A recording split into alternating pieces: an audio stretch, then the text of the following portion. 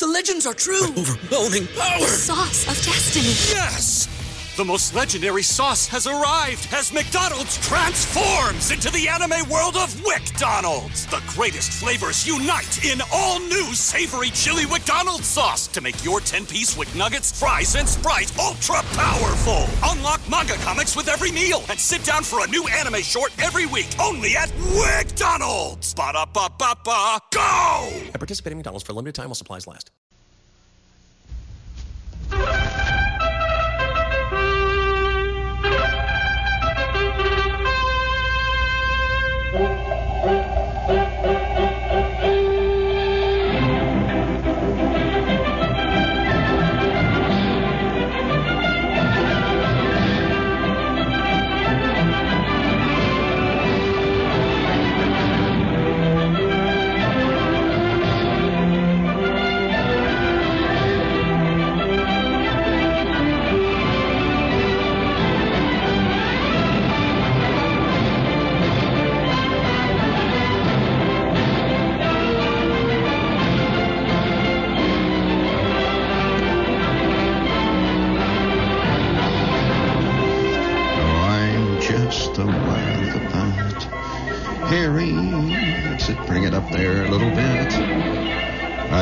Have a magnificent resonance to my voice tonight. Yeah, gee.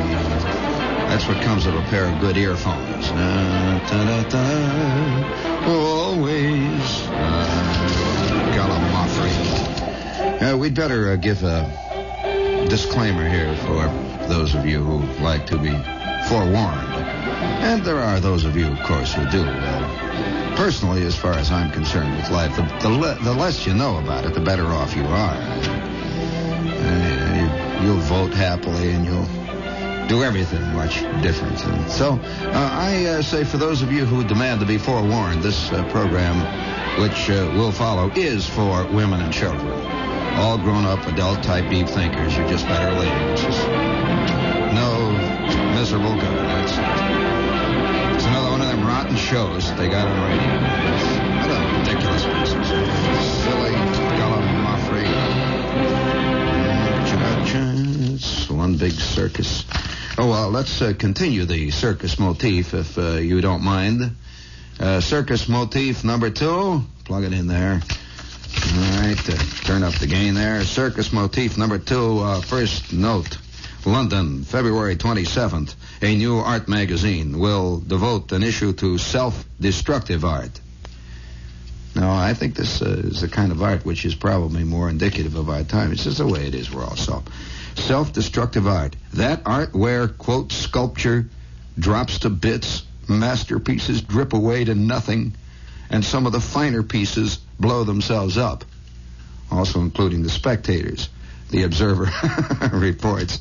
The magazine, now here's the biggest hooker, though, of the fantastic gallimaufry we live in.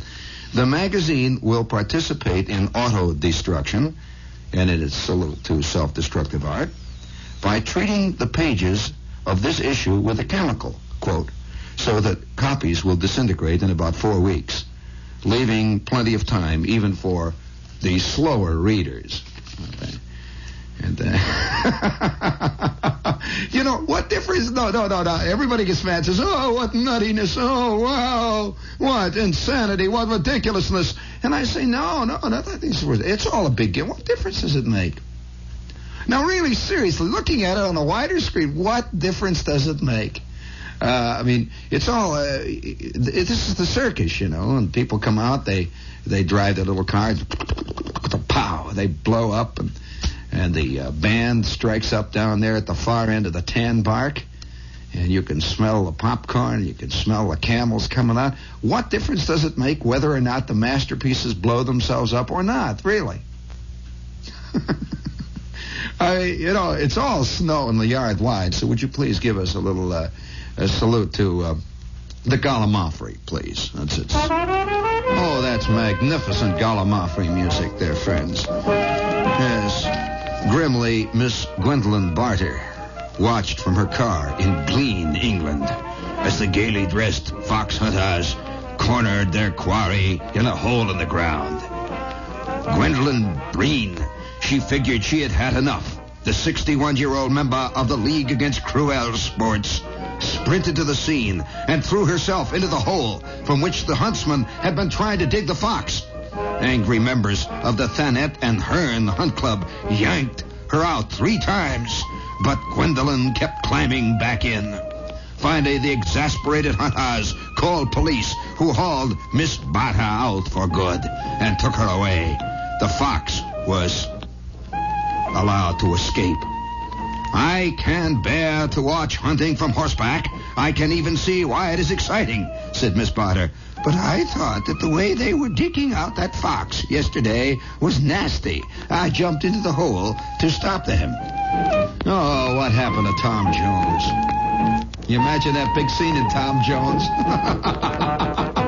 Now, that's my idea of the way a movie should be made. You know, what they call a lusty, hard-hitting 18th century rollicking comedy of Tom Jones. And the fantastic scene with all the horses and the fox hunting scene where they're all galloping over the countryside and it's gray and it's murky and they're going over the hedgerows. And I would love to see that moment just when the dogs all close in and you see this elderly lady sitting in the hole. She says, "No, you won't. You will not do that while I'm around."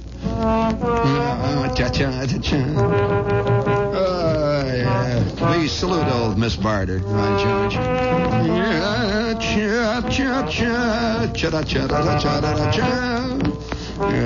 That ain't all. I mean, it's all going on all around. You know, today, maybe the reason I'm in a peculiar kind of cinnamon mood. It's not bitter, it's not sweet. It's kind of a funny mood. I'm walking along Lexington Avenue today. Now, this is a hip in street. I mean, if you're a certain kind of hip and if you're a certain kind of in, it's not at all hip. What's not at all hip or in the way the Village is. Very different kind of hip and in. This is where the real in, the in people that publicize themselves as in hang around, Oh, yeah, they constantly write columns about each other telling the world that each other are in. And so as you walk along that area, it's in the 50s. On Lexington Avenue. It's the part where the people never go. That is, the tourists never show up. The guys from Jersey never show up there. Although one of the greatest scenes I've ever seen on Lexington Avenue in the 50s. One afternoon, I am walking along and I see these totally out of place people. I mean, completely out of place. If you know anything about Lexington Avenue, this is the world capital of skinny pants. It is the world capital of fluffy sweaters, and believe me, let me tell you, even the poodles on Lexington Avenue are having identity troubles. And oh yeah, it's that kind of a place. So I see these totally out of place people, human beings, completely displaced, and I'm walking along behind a couple of them. They're giant, fantastic shoulders. And their clothing just doesn't quite fit. Their pants are a little too long or a little too short. And they've got real short haircuts and real squat necks. And I walk around the two of them. The two big guys covering the whole sidewalk. So I walk around them. And I see 2 more coming wearing the same jacket. They all have the same colored jacket. They're maroon jackets. And they're coming towards me, and they're all around me, and they're sort of looking. One says, "Hey, look, Mac." And the other one say, "Hey, man, here's a girl. Hey, girl!" And the girl looks, she's not used to having people who'd be interested in girls on Lexington, not that way. They're great to take pictures of and write articles about. But, "Hey, girl!" he hollers. And I'm walking in the middle. I suddenly realize I'm in the middle of the Washington Redskins football team. And they have just disgorged themselves from a giant bus. And they're wearing their red jackets. They wear red jackets, kind of maroon jackets, this Washington Redskins. And there was blood in their eye. They were there. They were here to give it to the Giants, which incidentally they did the next day, if you know anything about that game. And they're walking around with their thick necks and their cauliflower ears and their crew cuts, "Hey, Goyle!" And I thought, boy, there's going to be a lot of males scared around here for about the next 20 minutes. They're going to write angry pieces about. That's another. That's another thing about that new kind of in world. It's a part of the gallimaufry. Is the dilettante way that they write about non-dilettante activities. You ever read the essays that these magazines write about pro football? Well, I'll tell you, it bears about as much relationship to pro football, those articles they write, as the average science fiction writer sitting there writing about what's happening on Galactic 42, Star 29, Centaur Alphuri 1628, knows about the life of that planet. It's all imagination in the yard wide. And you know, so much of that is part of our life today. We have little thin girls writing hard bitten pieces about the stock car racing in Fayetteville, North Carolina. And I think I told about the time when this lady called me. Did I ever tell you about that time? From one of the top sport magazines, this lady called me and she says, "Mr. Shepard," and I said, "Yes. I understand you know something about cars." And I said, "Well, a little bit. I know how to work the gear shift, and I know how the cigarette lighters over on the right there, and I know I know a little bit about cars." She said, "I understand that at one time you even raced a few cars." And I said, "Well, I don't talk about it. That was a dull, dark period in my life, and an expensive one, honey, and I don't talk much about it. Actually, I still got a bad back from that." And she says, "Well, I am writing a piece, a major article. I'm writing one on stock car racing. What's the difference between stock car racing and sports car racing?" Holy smokes. What is this, you know? Well, it's all part of it. It's a yard wide. And what difference does it make? And it's all gone. It's at the bottom of the bird cage tomorrow. It doesn't really matter one way or the other. And although at the time it's going on, it seems to be so important and so exciting. Have you ever thought about the things that you got mad about and you were yelling and screaming about a year and a half ago? I admit this. I'm a congenital yeller. Oh, I'll tell you, I stalk around my office and I knock over the plants and the people and I bust the windows and yell, and I'm yelling about some play I saw, and I'm out of, my eyes are bugging and popping out, or some book I read, there's some article I read, and I'll come out, "Did you see what they said in the Post? Holy smokes, now look, take a look at this. What kind of idiotic?" And I'll go on, and people walk around, guys will be carrying cups of coffee, and other people will be watering the plants. They said, "What's the matter with the nut over there? What is the nut?" And then 5 minutes later, it's all gone. And then 20 minutes later, again, I'll be walking down the street. I see a sign. Look at that. Look at that sign. Look. Oh, wait a minute. Wait. Would you believe it? Look at that. The your benefactor household loan incorporated Notion. How can I get away with that? No. 20 minutes later, I'm purple and I'm falling down the stairs and I'm going up the wrong escalator at Macy's, yelling and hollering. And 5 minutes after, it's all over again. And I say that's what life is about. Arguing. Really, it is. It is, ultimately. It's about arguing. Listen now. Here's, speaking of the Gallimaufry, bring me up a little Gallimaufry music here. For those of you who would love to move into quiet, sensible Pennsylvania. Out there where the Pennsylvania Dutch work and walk around and make noodles and, Yeah, well, all right. So you don't dig the Pennsylvania Dutch. I'm just trying to be nice. Here's a little note from a kid in the Pennsylvania Dutch country. It just shows you what will happen to you when you're sitting there and there's nothing to do and there's straws sticking out of your ears. It says a Pennsylvania Dutch hobby would have been useless recently in the northeastern blackout.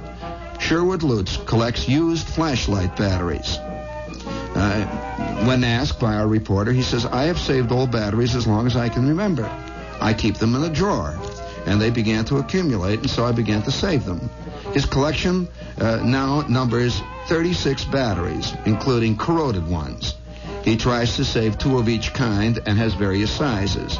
He has pen light, C and D, flashlight, lantern, dry cell, and radio batteries. The oldest one is a corroded 1953 flashlight battery with a lead bottom.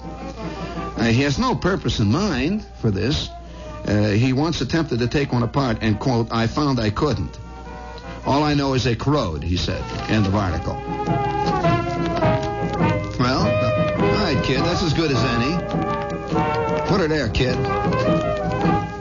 As an old battery collector myself, I like to hear that the art that's still continuing. How many of you ever, when you were kids out there, you had this idea that if you collected, if you got a battery, certain kinds of batteries, the dry cell battery, as a matter of fact, the big one, the big dry cell battery with the binding post on the top, that there was a deadly lethal compound in those batteries. Do you recall such a myth? That if you weren't careful, there was something in those batteries that would kill you if you got it on your hands. Yeah, it would cause all kinds of awful things. And I remember taking these batteries and cutting the bottom off and putting this stuff into cans and figuring one day if things got rough enough, I could poison the whole neighborhood. Well, of course, that also is connected with the time that I got myself a Ford Magneto coil. You remember what they used to call them? There was a coil. Let's put it this way. What did they call that thing? It was called not a Magneto. It was a Magneto. It was a coil, Ford coil. Magneto had condensers in it, that you could unroll, and it came in a wooden box. Yeah, that's it. It was a flat wooden box that had a relay on the top. And I went through a phase where I was collecting first tinfoil, and there was tinfoil in this, all wrapped up, wound up in these condensers, and it also had wire in it. So this was a fantastic thing to collect. And then one day it occurred to about 5 kids in the neighborhood, I wonder what that coil is for. It's not just for saving tinfoil. It's not, they didn't make that so you could collect it to save tinfoil. They didn't make it so you could collect the wire out of it. And one of the bigger kids says, well, you see, that's a coil. You connect a battery across that, and it amplifies the battery. It makes it powerful.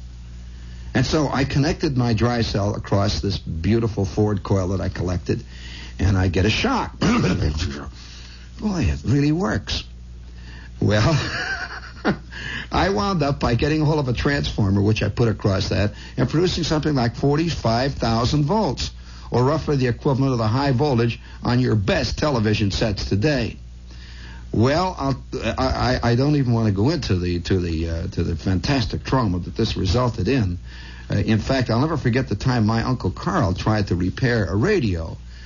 We had people in our house that did their own work all the time, and he was ionized, as a matter of fact, later. And I remember that purple cloud hanging in the darkness there over the fern plants, and they had a little memorial there.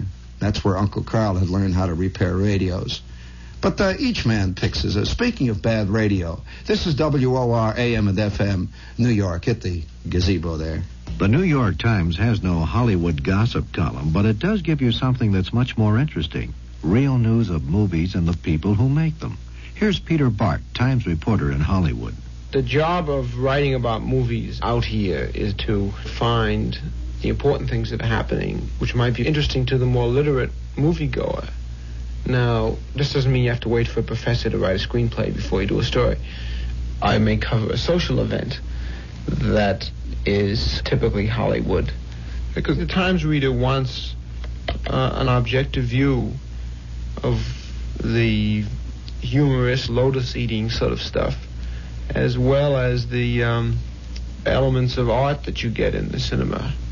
But generally what I try to do is to write about movies being made that are of more than routine interest. That's the New York Times. If you're without it, you're not with it. For home delivery, call Murray Hill 70700. That's MU70700.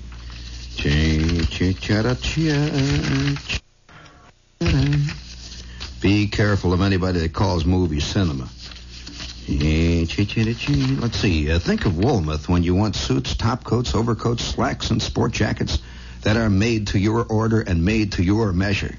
Why? Because Woolworth made-to-measure menswear is your guarantee of looking your best at realistic prices.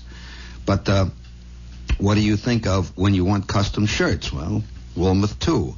They have a wide choice of collar styles, all kinds of shapes for your face, the gorilla model, the length of your neck, styles that include the hard-to-find high-rise Tony Curtis back and the low-slope Anthony Newley neckband, the long and short point widespread button-down tab in exactly your size and sleeve length, because Woolworth custom-made shirts are manufactured to your exact measure.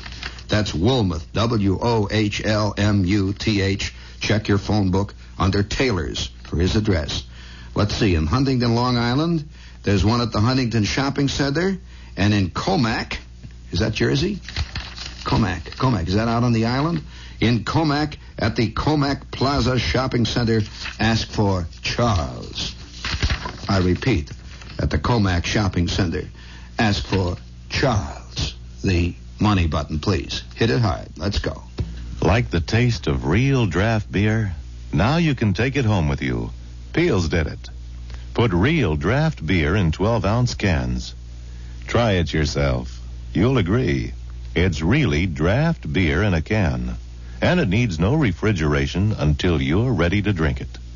The only thing we didn't put in the can is the atmosphere of your favorite tavern.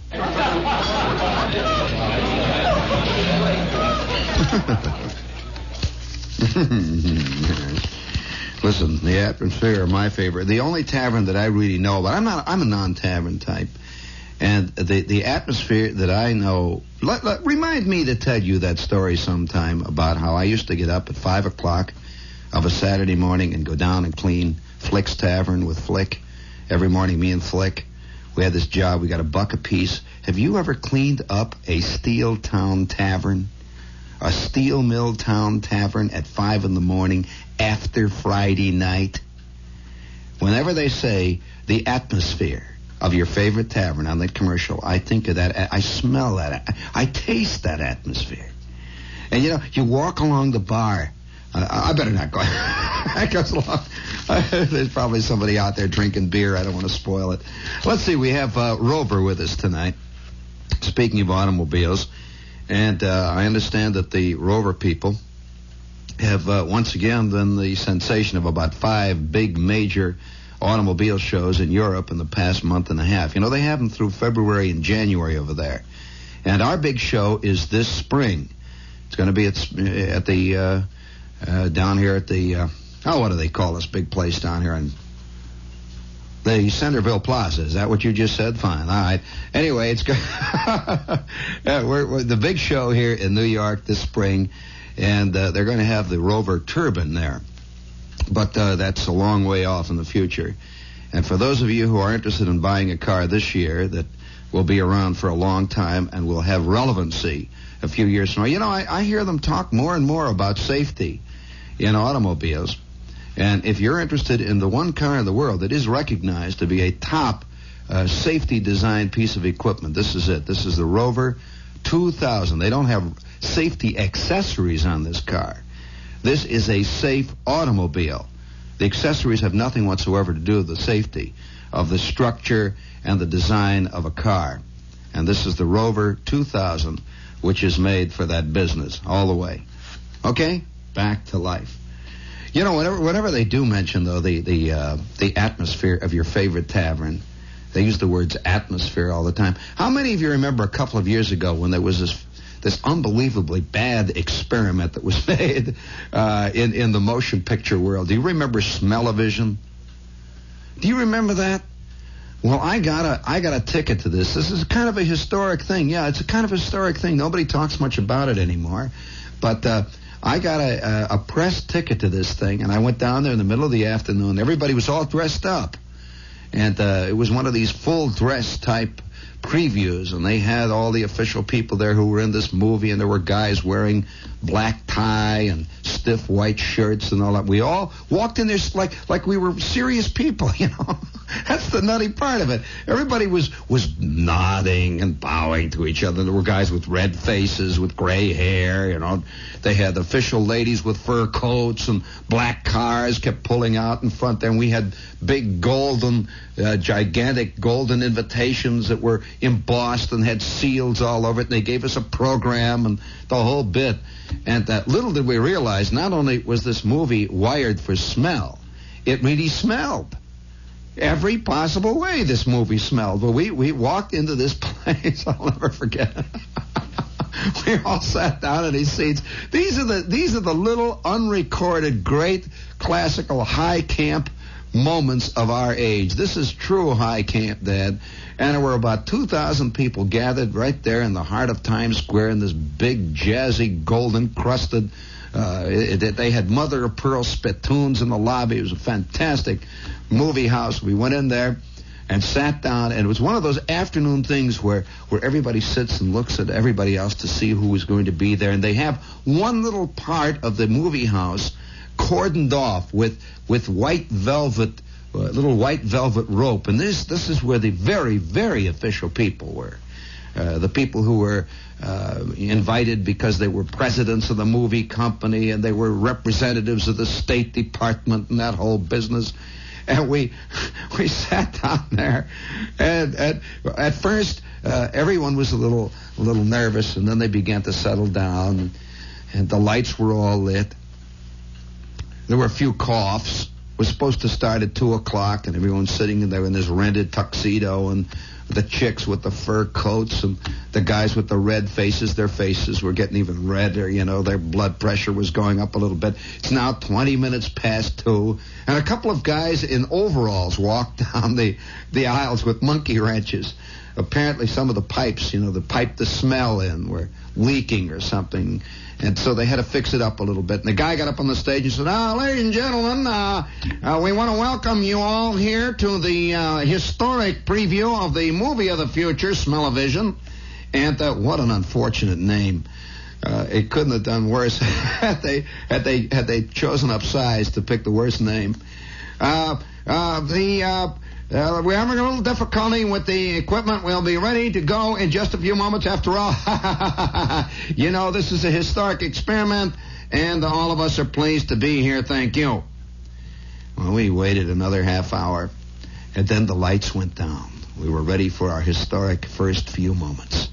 The lights. Can you give me a little romantic music in there, Robert? You've got a little of it there. Just put it up there. Oh, it has to be done. That's all right. That's all right. Just a little romantic music in there. And the lights went down, and then you saw coming on the screen the credits. Smell-O-Vision in purple, green, yellow, and orange letters. They were vibrating on the screen. Smell-O-Vision presents the first true all-dimensional epic on widescreen in beautiful shimmering erotic color and in true-to-life Smelly-Vision. Bum, bum, bum, da, da, da, da. You don't have to cue it in. Just lay it in the middle of the kid. That's it. Oh, the music just swelled, and we sat there. And then the first scene came on. There's a scene in Spain, in old Spain. A little fishing village. I sat there for a couple of minutes, and all of a sudden my eyes started to water. And I thought to myself, well, no, wait a minute now. I know doggone well I took a shower this morning. What is this? It's embarrassing. Must be that guy in the front row there in front of me. No kidding. You don't mean to tell me they're getting that realistic in Smell-O-Vision that they're telling us really how a little fishing village in Spain smells? All them feet, holy smokes. And sure enough, I can smell the rotting fish. It's just floating out there. And then they cut, the quick cut to this beautiful restaurant. And you see the guy serving this enormous roast beef. And inexplicably, that's it. You get the smell of this rotten 10-cent violet perfume. Violet-smelling roast. We sat there, people's eyes watering. Well, that movie went on for 7 years. And smell after smell kept puffing out at you. You remember that?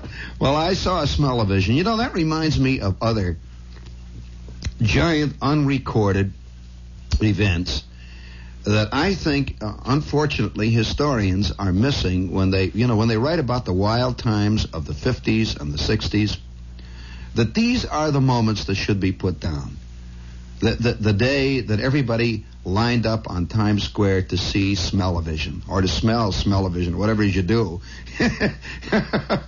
What's Smell-O-Vision? Yeah. Now, I'm going to put you on the stick, on the metal here. Ask you one question. How many of you You know, I have never run into anybody outside of the guys here at the station who heard what I consider one of the very few truly historic broadcasts that I took part in. Historic in the sense that it described an event the like of which could only have happened at this time, at this place, and in this culture, at this moment in history. How many of you remember a broadcast that I did that I just inadvertently was called in to do it? A play-by-play. It was a play-by-play broadcast. It was a live broadcast. It was a remote from Madison Square Garden. And it was one of the most unbelievable orgies, one of the most fantastic events I have ever witnessed in my entire born days. I will never, ever forget it. And I was hanging in a box, and we were the only broadcasters there. That was the great part of it, you see. No, they had televised it earlier, but the television was not at all what was going on. The television was a special show that they had set up down in the center ring, that's all. And you saw this television show that went on for about an hour. Oh, one of the worst television shows in history. What a flim-flam gang. I'll tell you, that was a skin game, the likes of which Barnum himself wouldn't have believed had he seen it. He would not have believed it. Well, this television show went on for 2 hours, and actually it seemed like it went on for 100 years. It was the worst television show in history. But the minute the television went off, the actual, quote, party began. And that's when our broadcast started. We were broadcasting the sights and the scenes that were actually occurring right down there in front of us. And as this stuff began to unfold, it began to be unbelievable, Bob. Totally unbelievable. And I wish somebody had a movie of that night. It would have made anything that they did in Rome at their best days look like a Girl Scout afternoon cookie sale, you know? It was incredible. I will never forget the sight of an internationally known celebrity standing she was wearing a dress, first of all, that was at least 4 sizes too small for her. She had gained about 15 pounds, apparently, over the last 4 days, and wouldn't concede it. And so here she was. She looked like a knockwurst in Bermuda shorts. And here she is. She has a hairdo that was at least 4.5 feet tall. It had windmills sticking out of it and coronets sticking out of that. And this chick, I don't know why she was so pink-colored. That maybe because of where that dress was grabbing her, but she was very pink that night. And she is standing up on a ladder, and she is now hip-deep in red cake icing. I've never seen anything like it. It was a giant cake. She is now knee-deep in the cake icing, and there's a great surging throng of people yelling and hollering all around her, and she winds up taking big chunks of cake and throwing it down at the people, and they're throwing it up at her like that, big chunks of cake. And little old ladies were yelling and screaming and chasing each other around the arena, and their pearls were dragging, and their minks and their fox coats. And I saw Ben Grauer walking around with a balloon, and he's got a confused look on his face. And all of a sudden, a little old dowager ran out of the crowd, grabbed his balloon, and darted away, and he looked like he was going to cry. And waiters were running up and down the aisles, and the champagne was supposed to be, part of the ticket, and they wouldn't give it to you. They were selling it. They were hawking it. $10 for a glass of champagne. $10 for a glass. And then this fantastic high-level situation. Everybody's in furs and mink. It was top dress, and you got engraved invitations. Here, the food arrived, and what is the food? Talk about a flim-flam skin game. The food is a little cart of Nathan's hot dogs with a free plug-all. It says, courtesy Nathan's hot dogs. And there was one hot dog for every 422 celebrants, all of whom were in their full dress and their box seats, and Ginger Rogers and everybody there. And then out came a little box of Mayflower donuts. It said, courtesy Mayflower donuts. One donut for every 722 people. And they're slugging it out. And then all of a sudden, the kids started to drift in from 8th Avenue all the juvenile delinquents, the guys with the black jackets that said, that said the 50th Street AC, the jetliners, the bombers, they all started, and they were picking up the prizes right off the floor and walking out with them, stealing them right in front of everyone. They get out of my way, and hit the guy. They were hitting Ben Grauer. And I'm describing this scene. How many of you remember that broadcast? I will award you the brass figurine, any listener type who will call in and say that he heard this. And what was the occasion? What was the occasion? And I opened it up. I'll never forget. I opened it up and I said it would be just fantastic. And of course you could hear the people yelling and hollering. It would be fantastic if we could pour plastic over this scene, seal it. Just run all the air out of it, seal it forever. All these people frozen right in the act, frozen just the way they are now. Seal it and bury it out on Long Island, under 200 feet of loam. Just bury it out there, so that 5,000 years from now, when they discover it, this would be an archaeological discovery to rank with all the greatest discoveries of all time, and they would know what the 20th century was like. Boy, would they know. Here it is, all lined up. All the flim-flam, all the sham, the hoopla. Oh, yes, and now I'm going to really put you on. If you're out there, any guy who can tell me, this is the funniest one, and the saddest one of all. In the middle of all of this, they had euchred a famous United States senator to give a speech. Oh yeah, that's what made this thing so realistic in its evocation of our time, because it was obviously showbiz phonus balonus. It was phonus balonus all the way down the line, all the way. It was plugola. It was cheap. It was just ridiculous. It was orgiastic, and yet all the official people were in attendance, and they were pretending what was happening wasn't really happening. That, I think, is what made it magnificent to be at. And so, up on the platform, in the middle of all this fantastic hoopla, this cacophony, this brouhaha, the people yelling and guys stealing and cake they're throwing, guys pouring champagne from the upper deck down on the guys in the lower deck. Everybody's mad. Fist fights were breaking out. And I remember, here's Ginger Rogers. She comes queening it in, and her entourage, and the guy's taking photographs.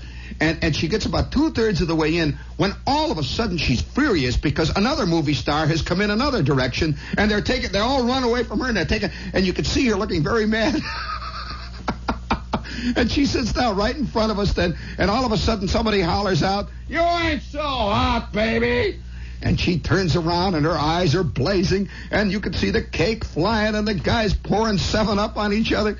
Well, in the middle of all this fantastic hoopla, this cacophony, a senator is up on the platform giving a speech that was almost totally unintelligible. And he was a famous U.S. senator.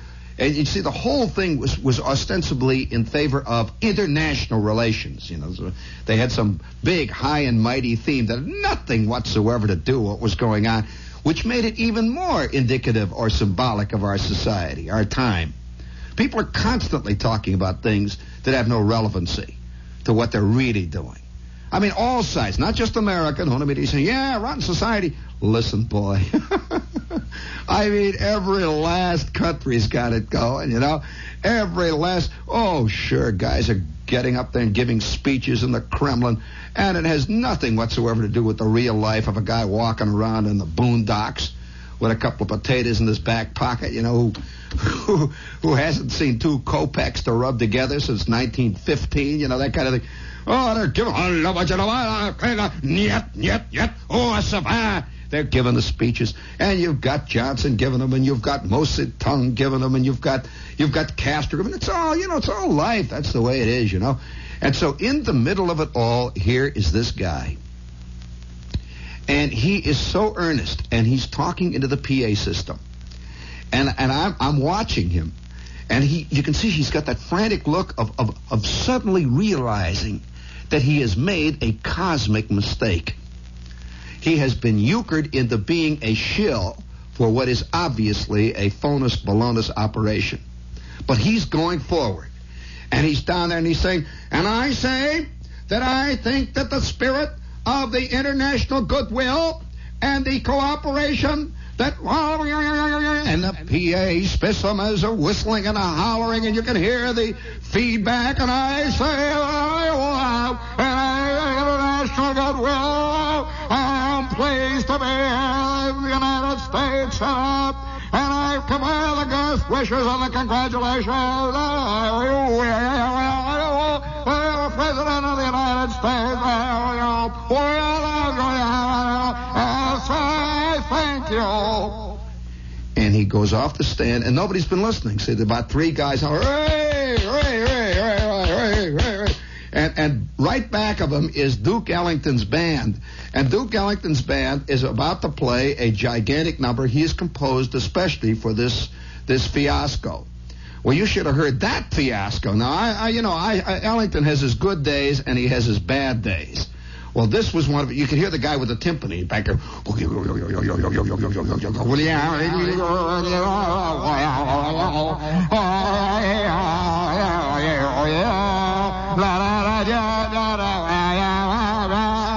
And nobody's paying any attention. They're pelting each other with cakes and yelling and hollering and blowing horns. Well, how many of you? I'll award you the brass figurine with bronze oak leaf palm if you can tell me the name of that senator. Every time I see him today on the news, on the newsreels, I am still embarrassed for him. I was so embarrassed when I saw him. It was not Johnson, no. No. So he is very definitely in the news these days. And I am still embarrassed for him, in fact, even more so now, because he keeps getting that same look these days of having been invited to a party that's confusing him a little bit, you know. He's got that look.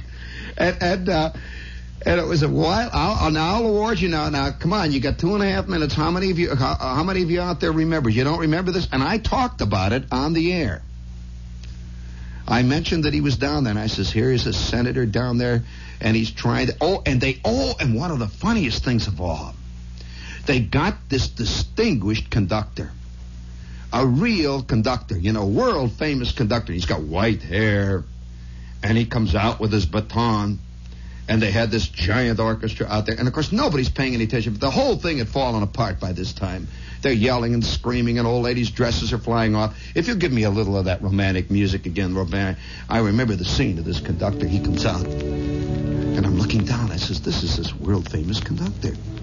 This is that great conductor. Yeah. And he picks up his baton, and he hits it on his little podium down there, and he starts to conduct.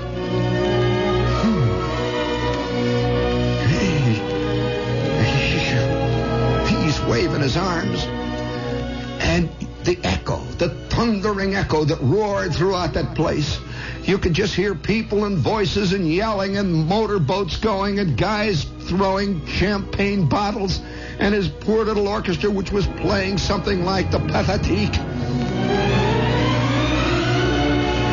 Finally, in the middle of the phrase, he quit. He just did. He was the only one who had the sense to walk out. He just waved them off. Nobody even noticed it, and he walked off. Who is the senator? What was the event that was being celebrated? Oh, they know that? All right. How can they prove they heard it?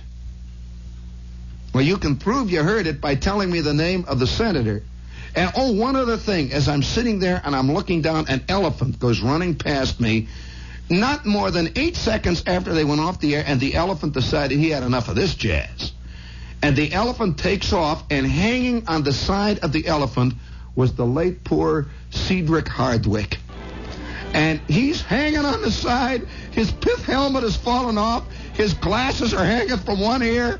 And he went galloping out the side door with 8 trained dogs after him who had forgotten their training. They're after the elephant. And I said, we are off. We are off, Sir Cedric. And Fernandel walked past. He didn't speak a word of English. He didn't know what was going on. And he was dressed like, of all things, a Spanish grande. In fact, he was dressed like a Spanish knight.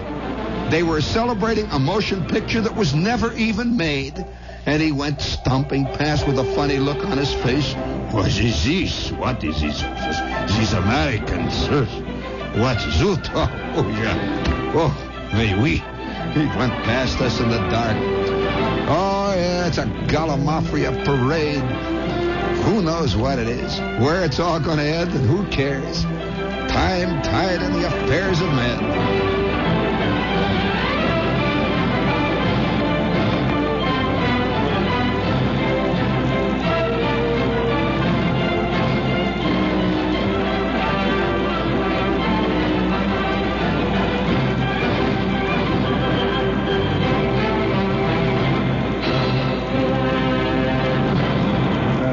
At Parker, our purpose is simple.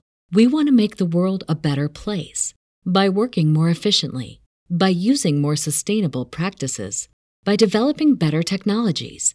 We keep moving forward. With each new idea, innovation, and partnership, we're one step closer to fulfilling our purpose every single day. To find out more, visit parker.com/purpose. Parker, engineering your success. Everybody in your crew identifies as either Big Mac Burger, McNuggets, or McCrispy Sandwich. But you're the Filet-O-Fish Sandwich all day. That crispy fish, that savory tartar sauce, that melty cheese, that pillowy bun. Yeah, you get it. Every time. And if you love the Filet-O-Fish, right now you can catch 2 of the classics you love for just $6. Limited time only. Price and participation may vary. Cannot be combined with any other offer. Single item at regular price. Ba-da-ba-ba-ba.